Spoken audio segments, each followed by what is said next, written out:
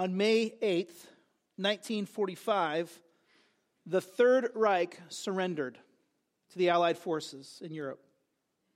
This day has become known as VE Day, Victory in Europe Day. It was a day of joyous celebration. It was a day when, after being dragged through 5 years plus of ugly, brutal combat, the World War, the Second World War, started its inevitable march to its conclusion. VE Day was the day of celebration. It was especially a day of celebration in those areas of Europe that had been occupied by the Third Reich.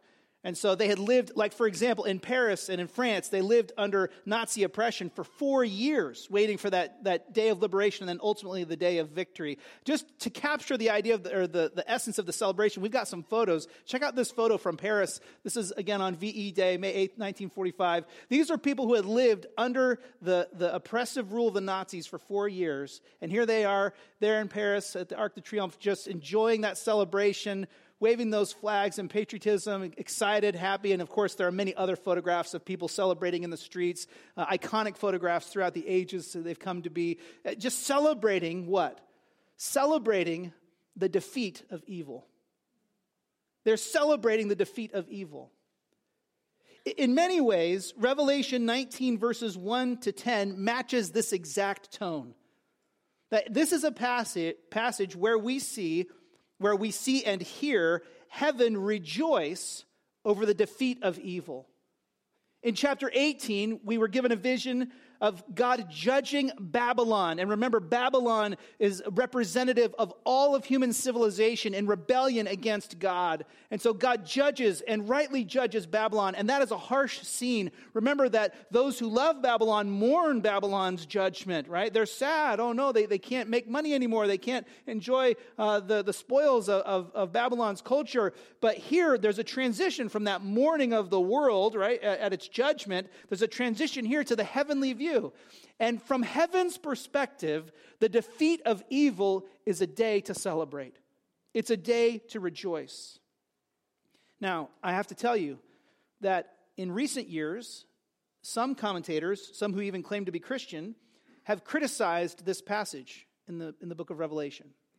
They've said it doesn't seem very Christian to celebrate at someone else's suffering. And I think that viewpoint is, first of all, a misplaced compassion, and it's a distorted view. It has a distorted view of justice. It also is built on not really understanding, I think, the timing of what's going on here in Revelation. So we're going to talk about that. But it brings up, in general, a fair point. Should we be celebrating the defeat of evil? I wonder if you had said to those people celebrating in Paris on May 8th, why are you so excited? You shouldn't be this happy. The Third Reich has crumbled. People were harmed in that. Yes, that's a hard reality. It's sad on the one hand. But greater than the sadness over the wicked suffering and that evil empire collapsing is the joy that what's wrong has been made right, that justice has finally been done. No one was saying that, by the way, in Paris on May 8th. They were too busy celebrating. And so last week we saw the world mourn as Babylon is judged and God rains his judgment down on evil. And here in Revelation 19 we pick up the scene, but now we see it in heaven and we hear heaven rejoicing. As we get into this passage, we have to remember that really this last part of Revelation, it's kind of the story of two women. We've got Babylon, a woman who represents sinful culture, and then we're going to meet another lady, a beautiful lady, the bride of Christ today. As we think about these two ladies, we'll see that they have radically different fates. They're headed in opposite directions. And we're going to have to ask the question, well, to whom do I belong? Where does my allegiance lie? With Babylon or with the bride? Let's unpack these verses and see how this impacts our lives. First of all, in chapter 19, verse 1, right on the heels of Babylon's judgment and the world mourning, here John sees another aspect of the vision. He says in verse 1, after this, I heard something like the sound of a vast multitude in heaven, saying, hallelujah, salvation, glory, and power belong to our God. If we paused just there in verse 1, John, most of the time in Revelation, he sees, but often he also hears, right? Here the emphasis is on what does he hear? Well, he hears a vast multitude in heaven. Who is this vast multitude? Well, it's not brain surgery, really. These are the saints who have died in ages past and the angels. There's your population in heaven, right? So in the throne room of God, that's it. You've got the saints and the angels. And maybe there's an emphasis on the saints here, but the angels are going to be included, so don't sweat it about the details. The fact is, this vast, vast multitude, the sound of a roaring crowd, right, that John hears. And while the world is mourning, the merchants and kings and sailors are mourning at the judgment of Babylon, what's going on in heaven? Well, here John gets this glimpse. And as he hears what's going on in heaven, what does he hear? He hears the crowd roar, hallelujah. Hallelujah, that frequent phrase of worship we find in the book of Psalms. Praise to Yahweh. It is an exclamation of worship. And so as Babylon is judged, heaven is praising God. Hallelujah. Why? Salvation, glory, and power belong to our God. You have to put the pieces together. Chapter 19 comes after chapter 18 for a reason. The judgment of evil, the judgment of sinners, the destruction of that wicked empire, right?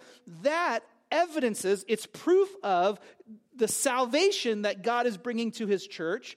It's evidence of the glory of God, his greatness being on display as his righteous judgment is shown to be the rule for the universe and his justice comes.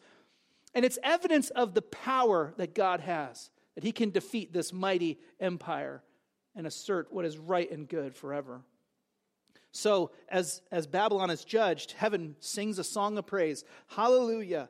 Salvation, glory, and power belong to God. People could have argued it before. We haven't seen it. Where is God? You know, the Babylon is prospering, all of that. But after it's judged, after Babylon is judged, there will be no doubt as to where salvation, glory, and power come from. Verse 2, the song continues. Because, okay, again, hallelujah, salvation, glory, and power belong to our God. Why? Because his judgments are true and righteous. Because he has judged the notorious prostitute who corrupted the earth with her sexual immorality, and he has avenged the blood of his servants that was on her hands. So this is, more reason to praise here, and the song just makes it clear. They're singing praise God because his judgments are true and righteous. What is wrong has been made right. We're, again, in so many ways, we're longing for that day where the justice of God is a visible, tangible reality on earth. God is still just and true, but in his perfect timing, there will be a day when that judgment and that justice is made a reality on earth. And so here they're saying, praise God because his judgments are true and righteous, and he has rendered the verdict. Sometimes when we get concerned about, it's sad that the wicked are judged. Yes, it is sad that the wicked will be judged on one hand, but on the other hand, God is the perfect judge, and his decisions are always right. There's never a need for appeal. There's never a need to question, is God going to do what is actually right and good? His judgments are true and righteous. So heaven sings praise. Hallelujah. He's judged Babylon. He's done what is right. And just in case we forgot who we're dealing with, remember the nature of Babylon, the notorious prostitute who corrupted the earth with her sexual immorality. Those are all metaphors for idolatry, how she spreads her worship of false gods throughout the world in various cultures through various times. But Babylon, remember we talked about it a few weeks ago, she may look good, but she is not good. She's wicked to the core. She corrupted the earth with that idolatry.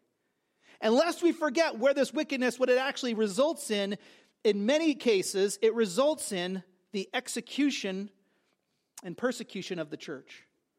Because notice the end of verse 2, he has avenged, in the judgment of Babylon, God has avenged the blood of his servants that was on her hands. Remember back in Revelation 6, the souls of the martyred saints are crying out, Lord, how long? How long until wrongs are made right? How long until you're going to avenge our death? How long until this bill is paid? And the answer comes in chapter 19, it has been paid. On one day yet to come, heaven will rejoice, the bill has been paid. The blood of the martyrs has been avenged. Verse 3, there's more singing. A second time they said, the vast multitude, hallelujah. Praise God. Her smoke ascends forever and ever. Now, the reference to her smoke here, we've actually encountered this already in chapter 18 a little bit, and there's been a sneak preview of it previously as well in Revelation, but this is the smoke of the sacrifice, meaning the judgment of the wicked. And the picture is the wicked are judged as an altar, on the altar, as a sacrifice burnt to God's glory, and the smoke of that sacrifice will ascend to the Lord for eternity, forever. And so here, that's exactly what they praise God for. Hallelujah, praise God. Her smoke, the smoke of Babylon being burned and judged, ascends forever and ever. Not a popular message today, the idea that the wicked will be judged forever. But it's a biblical message. And because God's judgments are true and righteous, we can trust him that his judgment will be right. So we don't have to get upset about, well, will it be fair, or is it going to be too much, or whatever. We can say, no, we trust the Lord. He is perfect and pure, and his judgment is perfect. And so they praise God not only for the fact that he judges Babylon, but for the duration of his judgment of Babylon, that judgment will last forever and ever. Of course, all of heaven is involved in this song of praise. Watch verse 4. We get the 24 elders and the 4 living creatures jumping in. Verse 4, then the 24 elders and the 4 living creatures fell down and worshiped God who is seated on the throne, saying, Amen, hallelujah. Have you gotten a little bit of a point of the repetition here? Hallelujah, hallelujah, hallelujah. Maybe the vast multitude are the saints, and here the angels join in. Remember, we talked about in weeks past the 24 elders. Those could represent possibly Old and New Testament saints. I think it's probably more likely they're a particular class of angel. So you have perhaps some angels or perhaps leaders of the saints. Either way, you have the 4 living creatures, which definitely represent angels. So you have these different classes of angels, including the saints. The point is, all of heaven here is involved in the song of praise, and they don't disagree with the hallelujah. They agree with the hallelujah. Amen means I agree. Yes, it is right. It is good. Amen, hallelujah. The angels chime in. Yes, the saints are right. It is good that Babylon was judged. God's judgment is righteous. It is good that the wrongs have been now set right. And it is good that the smoke of her sacrifice ascends forever. So they praise. And just in case we miss it, from verse 5, now we have a voice coming from the throne. Verse 5, a voice came from the throne. Now, whose voice is it? It's most likely the voice of Jesus. Some people think, well, maybe it's another angelic voice from near the throne. I think that's less likely, but either way, this voice comes with divine authorization, okay?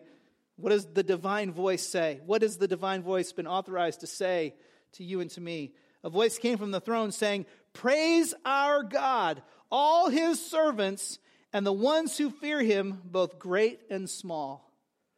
The call goes out. If you can hear this announcement, this is the day. It's VB Day, Victory Over Babylon Day. This is the day. So we praise God. The saints have said it. The angels have said it. And now the voice of Jesus from the throne of God himself says, praise him. And I love it. Praise our God, all his servants, whoever you are, and the ones who fear him, all those who fear the Lord, wherever you are, both small and great, short and tall. This is probably not about height. It's about socioeconomic status, poor or rich, successful or not. It doesn't matter what size your family is. It doesn't matter where you grew up. It doesn't matter what degree you have. It doesn't matter what you're doing. It doesn't matter what listen, whoever you are, this is the day for celebration and to praise God in worship because Babylon has been judged. Brothers and sisters, this day has not come yet. We look forward to it. Because it's coming, that day we will worship God for his justice. If you're a follower of Jesus Christ, you've repented of your sins, you've trusted Christ for the forgiveness of your sins, you will participate in this day of celebration. You will either have gone home to glory and you'll be there in that vast multitude crying out hallelujah, or you'll be on the earth praising God for his work. Either way, we will worship God for his justice. Now listen, this worship celebration, it is not reveling in the suffering of the wicked, okay? What it is, though, it's rejoicing in God's righteous character. We're praising God that what's right has been done. This text urges us, in the meantime, well, first of all, to recognize the wickedness of the sin and idolatry of Babylon. So we had that description in verse 2, just so we don't forget. Babylon, she looks good, but she's not good. She's ugly to the core. That idolatry that's corrupted the earth, it's not a good thing. And it's been sanitized in our culture. Man, so much. Satan has done an incredibly good job deceiving our culture as to the heinousness or the wickedness of sin. So it looks good in our culture. People desire it. They champion it. They celebrate it with holidays. They say, this is a good thing. We should all, you need training in your company to champion these causes, right? In education, we want to teach children to love these things and to value them as good. But they're not good. It's ugly. It's wrong, that idolatry. All idolatry is wrong. And so here there's a call to the church to recognize the wickedness of sin today, to see it for what it is. There's also a call here, though, to recognize the righteousness of God's judgment, to trust the Lord with his divine prerogative to render the verdict. Sometimes I think maybe we feel a little too much of an obligation to defend God in our culture. God does not need to be defended. I mean, he needs to be argued for. Certainly, we share the gospel. We testify. We'll talk about that in a minute. But we don't have to defend him. He's God. His judgments are true and righteous. And on VB Day, that will become clear to the entire universe. Secondly, this text urges us to long for God's justice in light of the heinousness of sin, but maybe especially in light of the suffering of the church. Today, not so much here in our culture, but in other cultures, the church is suffering, physically suffering. The church is prevented from gathering. Christians are imprisoned. Christians are beaten. Christians have been killed this week on planet Earth because they are followers of Jesus. Now, in our culture, we're not facing that level of persecution yet. But we still face pushback from the culture. There was a big, political event in Wisconsin, and there was some guy there reading the Bible, and there was, this event. They ripped the Bible out of his hands and all of that, and I don't know who's involved in whatever's going on, but they're ripping Bibles out of people's hands. So, there's a reality that, hey, listen, in our culture, there's pushback against the gospel. There's pushback against God's word and what it reveals. Disdain for who God is. And so the saints will suffer. If things continue as they are, we probably will suffer more in days to come. I don't know if we'll suffer as much as other saints are suffering in the world right now, but we may suffer more. The suffering of the church is not right. The suffering of the bride of Christ it's not right. And the killing of Christians is not right. And so this will be a day that we should long for, because it's a day where those sufferings, the sufferings of the church, are finally dealt with in God's eternal court. And it will be done. Salvation, glory, and power do belong to him. So when we think about this coming day of judgment, right, we might be tempted to be embarrassed because of the way our culture views this standard, but don't be embarrassed. We might be tempted to apologize for God and his righteousness. Don't apologize. We might be tempted to ignore evil and to not call it what it is, but let's not ignore evil. We need to see it for what it is, the ugliness of Babylon. Now, a word of caution, it's not time for this celebration just yet. And it was really helped here by Tom Schreiner, who encourages us that because we're not to this VB Day yet, we do have a little bit of a different posture towards the wicked. Right? So work with me on this. But we know from God's word that Christians are called to repent of our sins.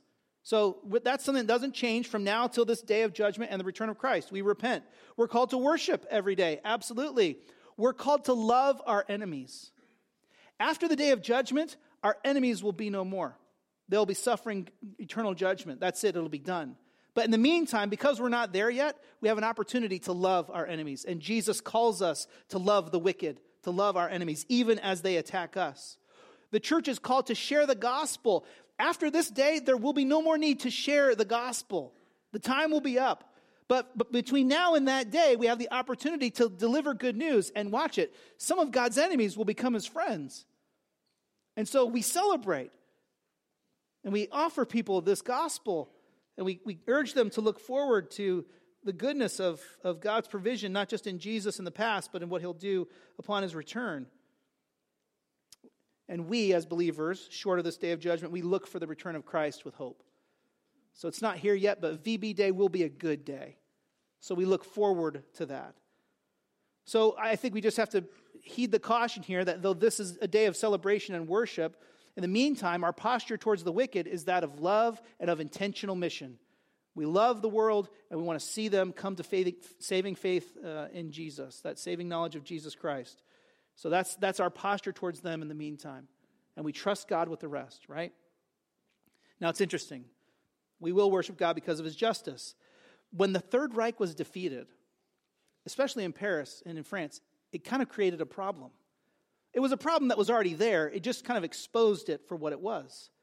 France was filled with collaborators. The collaborator in World War II in occupied France were French citizens who basically sided with the Third Reich. And they said, you know what, we are willingly going to try and see the Third Reich to be successful and undermine the attempts of the French people and government and the Allies to fight against the Third Reich. So they collaborated with the enemy. They looked French, and they were French by their nationality, but their allegiance was to the Third Reich. And so they were wolves in sheep's clothing, if you could say it that way, right? They were working against the French nation because they were cooperating with the enemy.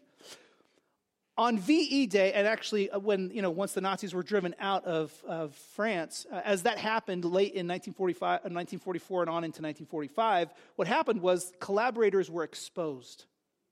They were shown to be what they are, enemies of the people. The fact that VB Day is coming is a warning to the church to be weary or to be wary of being a collaborator. This is the story of two women. And Babylon's fate is clear. She will be judged. The problem is, tucked inside the Church of Jesus Christ 2,000 years ago, in Asia Minor in the first century, and even tucked inside the church today, are people who say they are followers of Jesus and are part of the bride, but in reality their allegiance is to Babylon. They are collaborating with the enemy. Their ultimate allegiance is to the dragon and the beast. And what shows that is the way that they live. And so the rest of this section in chapter 19, beginning in verse 6, we have this looking forward to the marriage of the bride to the Lamb. But as we look forward to that, there's also this caution. Wait, where are you? Where do you fall? Is your allegiance to Babylon or is your allegiance to the bride? So watch verse 6 in chapter 19 and we'll see how this is exposed. John writes, then I heard, here's something else. Then I heard something like the voice of a vast multitude, like the sound of cascading waters, and like the rumbling of loud thunder. This is all emphatic, right? He's heard this roar, this rumbling, it's emphatic. And that same kind of language is used at the beginning of Revelation, upon the revelation of Jesus. It's also used in Ezekiel upon the appearance of the throne room of God. So this is big stuff here, right? So he hears this rumbling like loud thunder saying what? Hallelujah, fourth time this morning. Hallelujah, because our Lord God, the Almighty, reigns. Some of us can hear Handel's chorus, right, ringing in our ears. The Lord, our Lord God, the Almighty, reigns. He reigns, and his judgment has proven that. But it's not just about judgment, the end. See, now we start to turn. Watch verse 7. The reign of God and the establishment of his righteousness on earth, it's not just about judging Babylon, but watch. Let us be glad, the voice cries. Let us be glad, rejoice, and give him glory. Why? Because the marriage of the Lamb has come and his bride has prepared herself. This is the day. So it's so exciting because John hears the voice roaring and this loud multitude crying out. And they say, praise God, because God reigns. Yes, he reigns, and his reign is evidenced in the judgment of the wicked. What's left to be done once the wicked are judged? Well, it's just the uniting of the church to Jesus. That's it. So note the terminology that's used in verse 7. Let us be glad, rejoice, and give him glory. We're praising God again. It's worship. Why? Because the marriage of the Lamb has come. I just want you to notice here that Jesus is still identified as the Lamb in the vision. Because for eternity, what we will glorify God for is the fact that Jesus died in our place. That he was the atoning sacrifice for our sins. And so here, yes, it's the marriage of the church to Jesus, but in the vision, the terminology is, well, it's the marriage of the Lamb. It's the Lamb who purchased for himself a bride with his own blood. It's the marriage of the Lamb. Well, that day comes, and the bride has prepared herself. It's so great. If you've ever been a bride, I haven't been a bride. If you've been a bride, you know you look forward to the wedding day. And there's so much preparation that goes into the wedding day. Even, listen, picking out the dress and all the decorations and the venue. And listen, this is Jersey, okay? I mean, I grew up on the West Coast. Weddings were like a casual, fun but casual thing. Not so in the great state of New Jersey. And weddings, it's like in New Jersey, weddings, you go big or you go bigger. Like, that's it. Those are your options, right? So here, there's this idea, and what a blessing to be in New Jersey, because we can understand this text a little bit more clearly. This is harder to preach in California. The bride has prepared herself. There's been so much focus and activity on the wedding, and so looking forward to the day and behaving a certain way in preparation for that day. What would you think about a bride the week of her wedding who was dating another guy just to see? Scandalous. Immoral. What a tragedy. That's what collaborators do. What would you think of the bride of Jesus looking forward to this day of glorious unity? And the bride, instead of preparing herself for that day, the bride is flirting with other guys, seeking satisfaction in other gods. You know, when we allow greed to motivate us, when we allow a desire for sexual fulfillment to allow us to violate God's law, when we allow our career to define our existence and be our identity, when we hold grudges against others, when we speak in ways that tear down instead of build up, when we sin, that's the bride not preparing herself for the day. That's the bride collaborating. And the concern is, well, yeah, maybe you're a believer who's just struggling a little bit, which that's a thing, like that happens. But the concern is, maybe you're not a believer. Maybe your actual allegiance is to Babylon and the beast and the dragon. Maybe your allegiance is actually to Satan, and you're just pretending to be a part of the bride. This is going to be a great day. But Christians, read carefully. The bride prepares herself. That doesn't mean the bride provides forgiveness for her own sin. She's marrying the Lamb. The Lamb provides the forgiveness. The bride prepares herself how? By living distinctly for God's glory. Watch how it's explained in verse 8. She, the bride, she was given fine linen to wear, bright and pure. And just in case we miss it, John explains what it means. For the fine linen represents the righteous acts of the saints. So here the bride prepares herself by wearing the beautiful gown, this fine linen that's pure. Why is she wearing that? Well, that represents in the vision the righteous living, the righteous deeds of the saints. So while we're in Babylon, we look forward to this wedding day. What does that mean to prepare ourselves for that day? It means while we're here in Babylon, we maintain our allegiance to our Savior.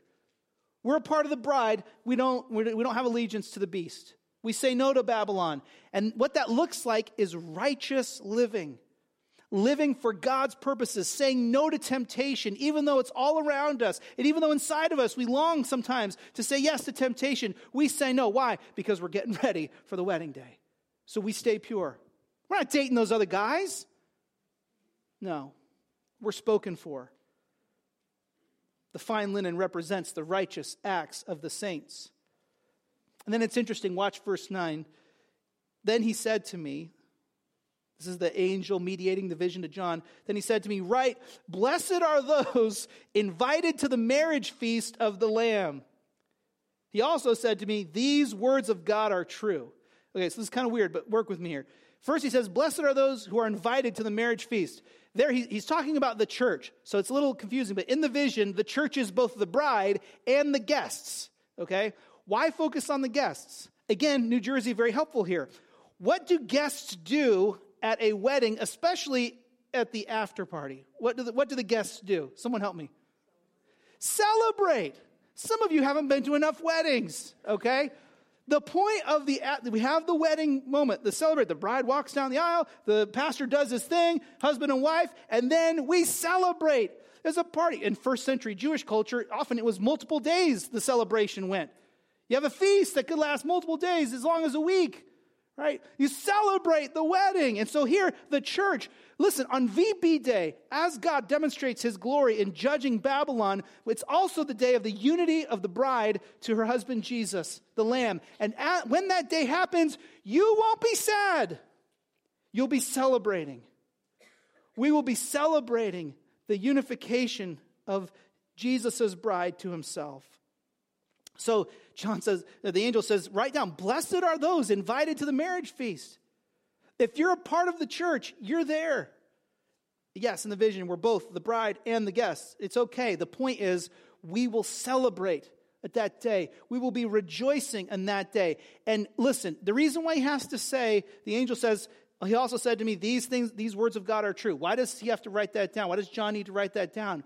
Because on that day, it'll be obvious those words are true. We'll be living it. But on this day, today, as we struggle with Babylon, we might wonder, man, is that day ever going to come? It sure seems far away.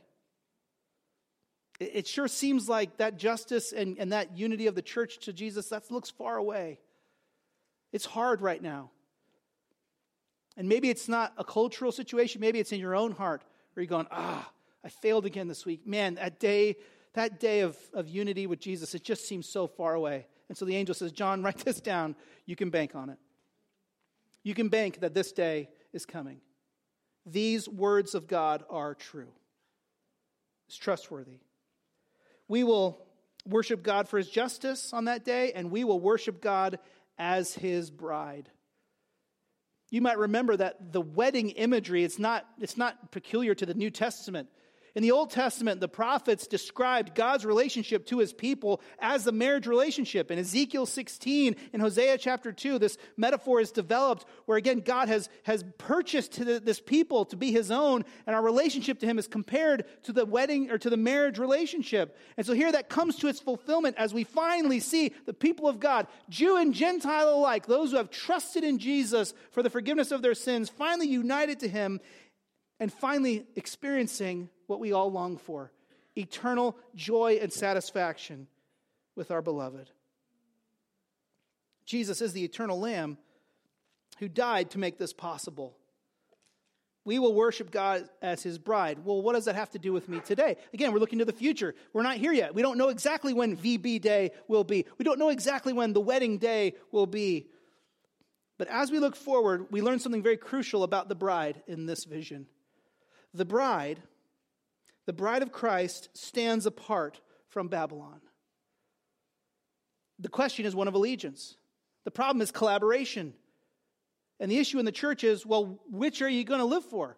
Are you going to be faithful to your betrothed, or are you going to be dating these other guys? The bride of Christ stands apart. How? The bride of Christ stands apart from Babylon through worship. The bride stands apart through worship. We've noted all the occurrences of hallelujah, praise our God in this passage, right? Over and over again. Praise God, praise God, praise God for his judgment, praise God that he reigns, praise God for the wedding feast of the Lamb. But as we think about that, the urging of the vision is don't just hear the worship, join in with the worship. And not just in the future, but join in today. Because, yes, we live in Babylon, but the bride of Christ stands apart through her righteous acts. You say, well, I thought we were singing. Yeah, worship is about so much more than singing, isn't it? Singing is just the expression of the heart of worship, verbally. But worship means valuing God above all else. And here, as we value God above all else, our acts will be righteous. meaning we say no to temptation, not because we're inherently strong enough to do it, but because we're following the Spirit of God who leads us. We say no to temptation, even when we really want to disobey God, and even though we really want to seek fulfillment in that false God, we say no to temptation because we value God more. It's all about worship. That's what makes the bride of Christ distinct, and that's what protects his bride from being a collaborator. So, how do we do this? Well, we focus on God's kingdom. Again, you notice that in verse 6. Hallelujah, the song goes, because our Lord God the Almighty reigns. Yes, God is reigning now, and that reign will become a visual reality in the future. So we focus on God's kingdom even today, when we can't see it all. We refuse to compromise today, even though Babylon tries to allure us and trick us into compromise. And we're tempted. And so we live righteous lives. By the way, don't miss it. When you live a distinctly Christian life, in your speech, in your behavior, right, in your attitude, it's beautiful. In the image, in the vision, the righteous acts of the saints are compared to the beautiful dress of the bride. It's beautiful in the sight of God. It may not be beautiful in the sight of our culture, but it's beautiful in the sight of God. It is good when the saints live righteous lives. Not to try to earn God's favor, but because we already have his favor. Because the Lamb has already died to make us pure. By the way, that's the significance of the marriage imagery in Ephesians chapter 5. The Apostle Paul starts talking about husbands and wives, and then he starts talking about the church. He gets distracted, just starts talking about the church, because the church is more glorious than human marriage. Human marriage is great, but it's a picture of the greater reality of the marriage of the church to Jesus. But in that analogy in Ephesians chapter 5, he talks about how Jesus died to make his bride pure. He died so we could wear this dress. That's the picture. And you're going to cheat on him? And you're going to try to find another husband the week of the wedding? That's how heinous our sin is. So there's a warning here. The bride stands apart from Babylon through worship. There's also, I think, a motivator here to stay pure, right? To stick with our beloved. Why? Because, man, that is going to be a great day. That is going to be a day of joy and celebration that we have a hard time fathoming how good it's going to be. You know what, brothers and sisters? We don't look forward to this day enough, right? We're not excited enough about this day when all of the church throughout all of time will finally be gathered together for the marriage feast of the Lamb. This is the best. It's you can't beat it as regards joy and celebration and fulfillment. And we will get there, not because we've earned it, but because Jesus has earned it for us. So we're headed there. Don't waste your time now trying to find a better party. There is no better party. There is no greater joy or satisfaction. So the warning here to the bride is don't get distracted. Don't be lured and tempted by Babylon. Man, it is going to be good. I think of 2 Corinthians 4, verse 17, where Paul talks about all the suffering and the breaking down of our bodies. It's hard. Just living in a broken world, it's hard. Whether it's suffering physically for persecution or suffering physically because of cancer or another sickness or disease or whatever, it's hard. Some of us are living through that right now, and it is hard to go to those appointments and to get that treatment and to endure that. But Paul says in 2 Corinthians 4, verse 17, he says, but that suffering cannot compare to the incomparable, eternal weight of glory that is coming for us. What is coming is so much better. And that's a motivator for us to be faithful to our beloved today.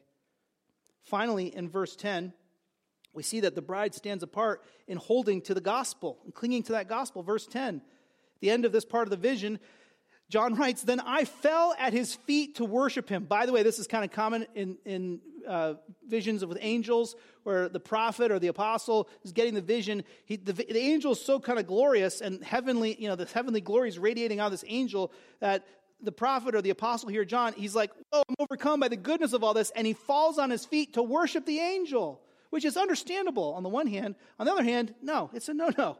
No, we don't worship angels. Watch verse 10. Then I fell at his feet to worship him, but he said to me, don't do that.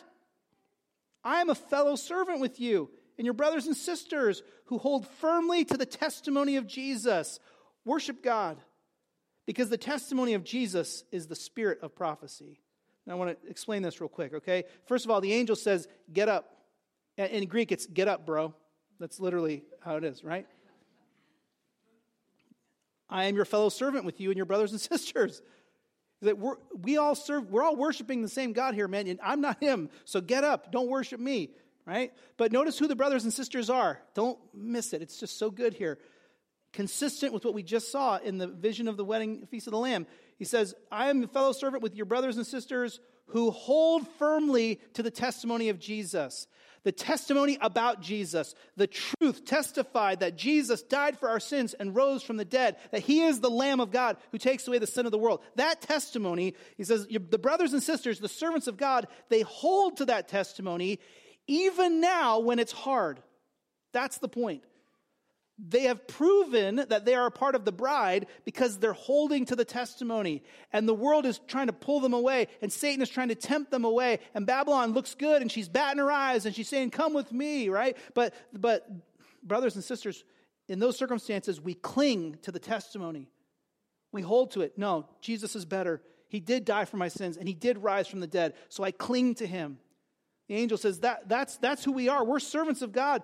That we cling, you brothers and sisters, like you cling to that testimony of Jesus. So therefore, worship God. Don't worship me, the angel says. Don't worship your pastor. Don't worship your church. Don't worship a movement. Worship God. Value God above all else.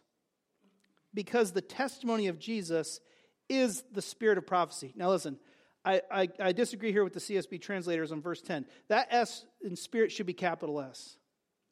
In 1 Peter and 2 Peter, it's made abundantly clear that the Holy Spirit produces the Word of God, right? So the Spirit is the source of the prophecy, is the source of the Word of God. And what is that Word of God? Well, it's that Jesus is the Lamb.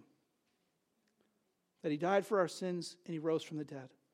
And so we worship God because that testimony, the content of teaching about Jesus, it's not man-made. It is a result of the Spirit of God, and it is evidence of the work of the Father, Son, and Holy Spirit in the universe to rescue sinners. It's not human opinion. It's not the product of a civilization. It's not the result of engineering or some kind of sociological development and evolution. It is the very Word of God. And so, because it is the very Word of God, we worship God how? By clinging to that testimony. We bank our lives on it. And you know what? Even if God calls us to give our lives for it, the bride of Christ says yes. I'll give my life for my beloved. We live in an age of compromise, don't we? Here we see the bride testifies to the truth of the gospel, but in our culture, many who would claim to be Christians are doing the exact opposite. They are ruining the testimony of the gospel by their lives that are filled with idolatry. And rather than repent and return to living those righteous deeds that make us beautiful, right? Instead of doing that, we're flirting with Babylon. The real bride testifies to the truth of the gospel. How? Through a worship-filled life. Not just a life where you sing worship songs, but a life that's driven by valuing God above all else. Worship is the central issue in this vision. I just wonder, is it the central issue in your life? You know, no matter who you are, what age you are, you face particular challenges. You know, when you're young, right, you want to be with your friends, you want to have fun with them.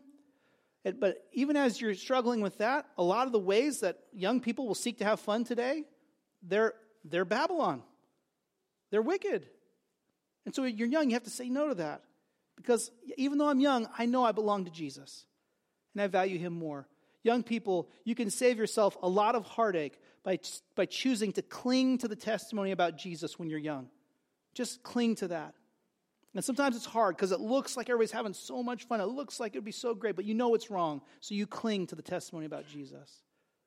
Maybe it's in your educational track. You get to college and you're pursuing studies for your career, and everybody's telling you there's no way God could have created the universe. There's no way God exists. There's a lot of pressure in the secular academic environment to reject the truths that are in God's word.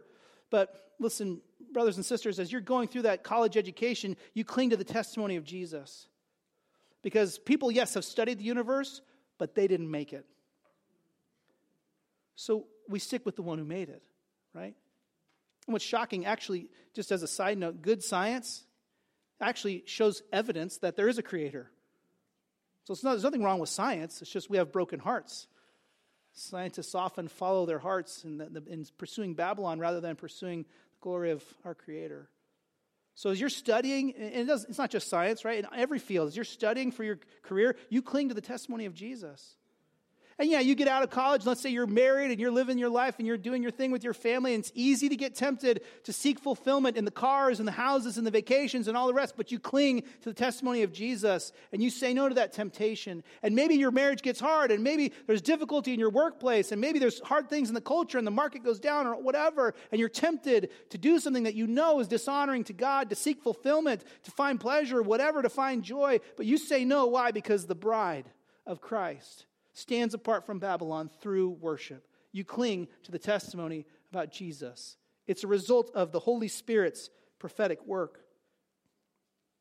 And maybe even as you get to the sunset years of your life and you're headed into retirement and you're enjoying those grandkids, it's easy to make your life all about enjoying that retirement money, enjoying those experiences, and not about pursuing God's glory.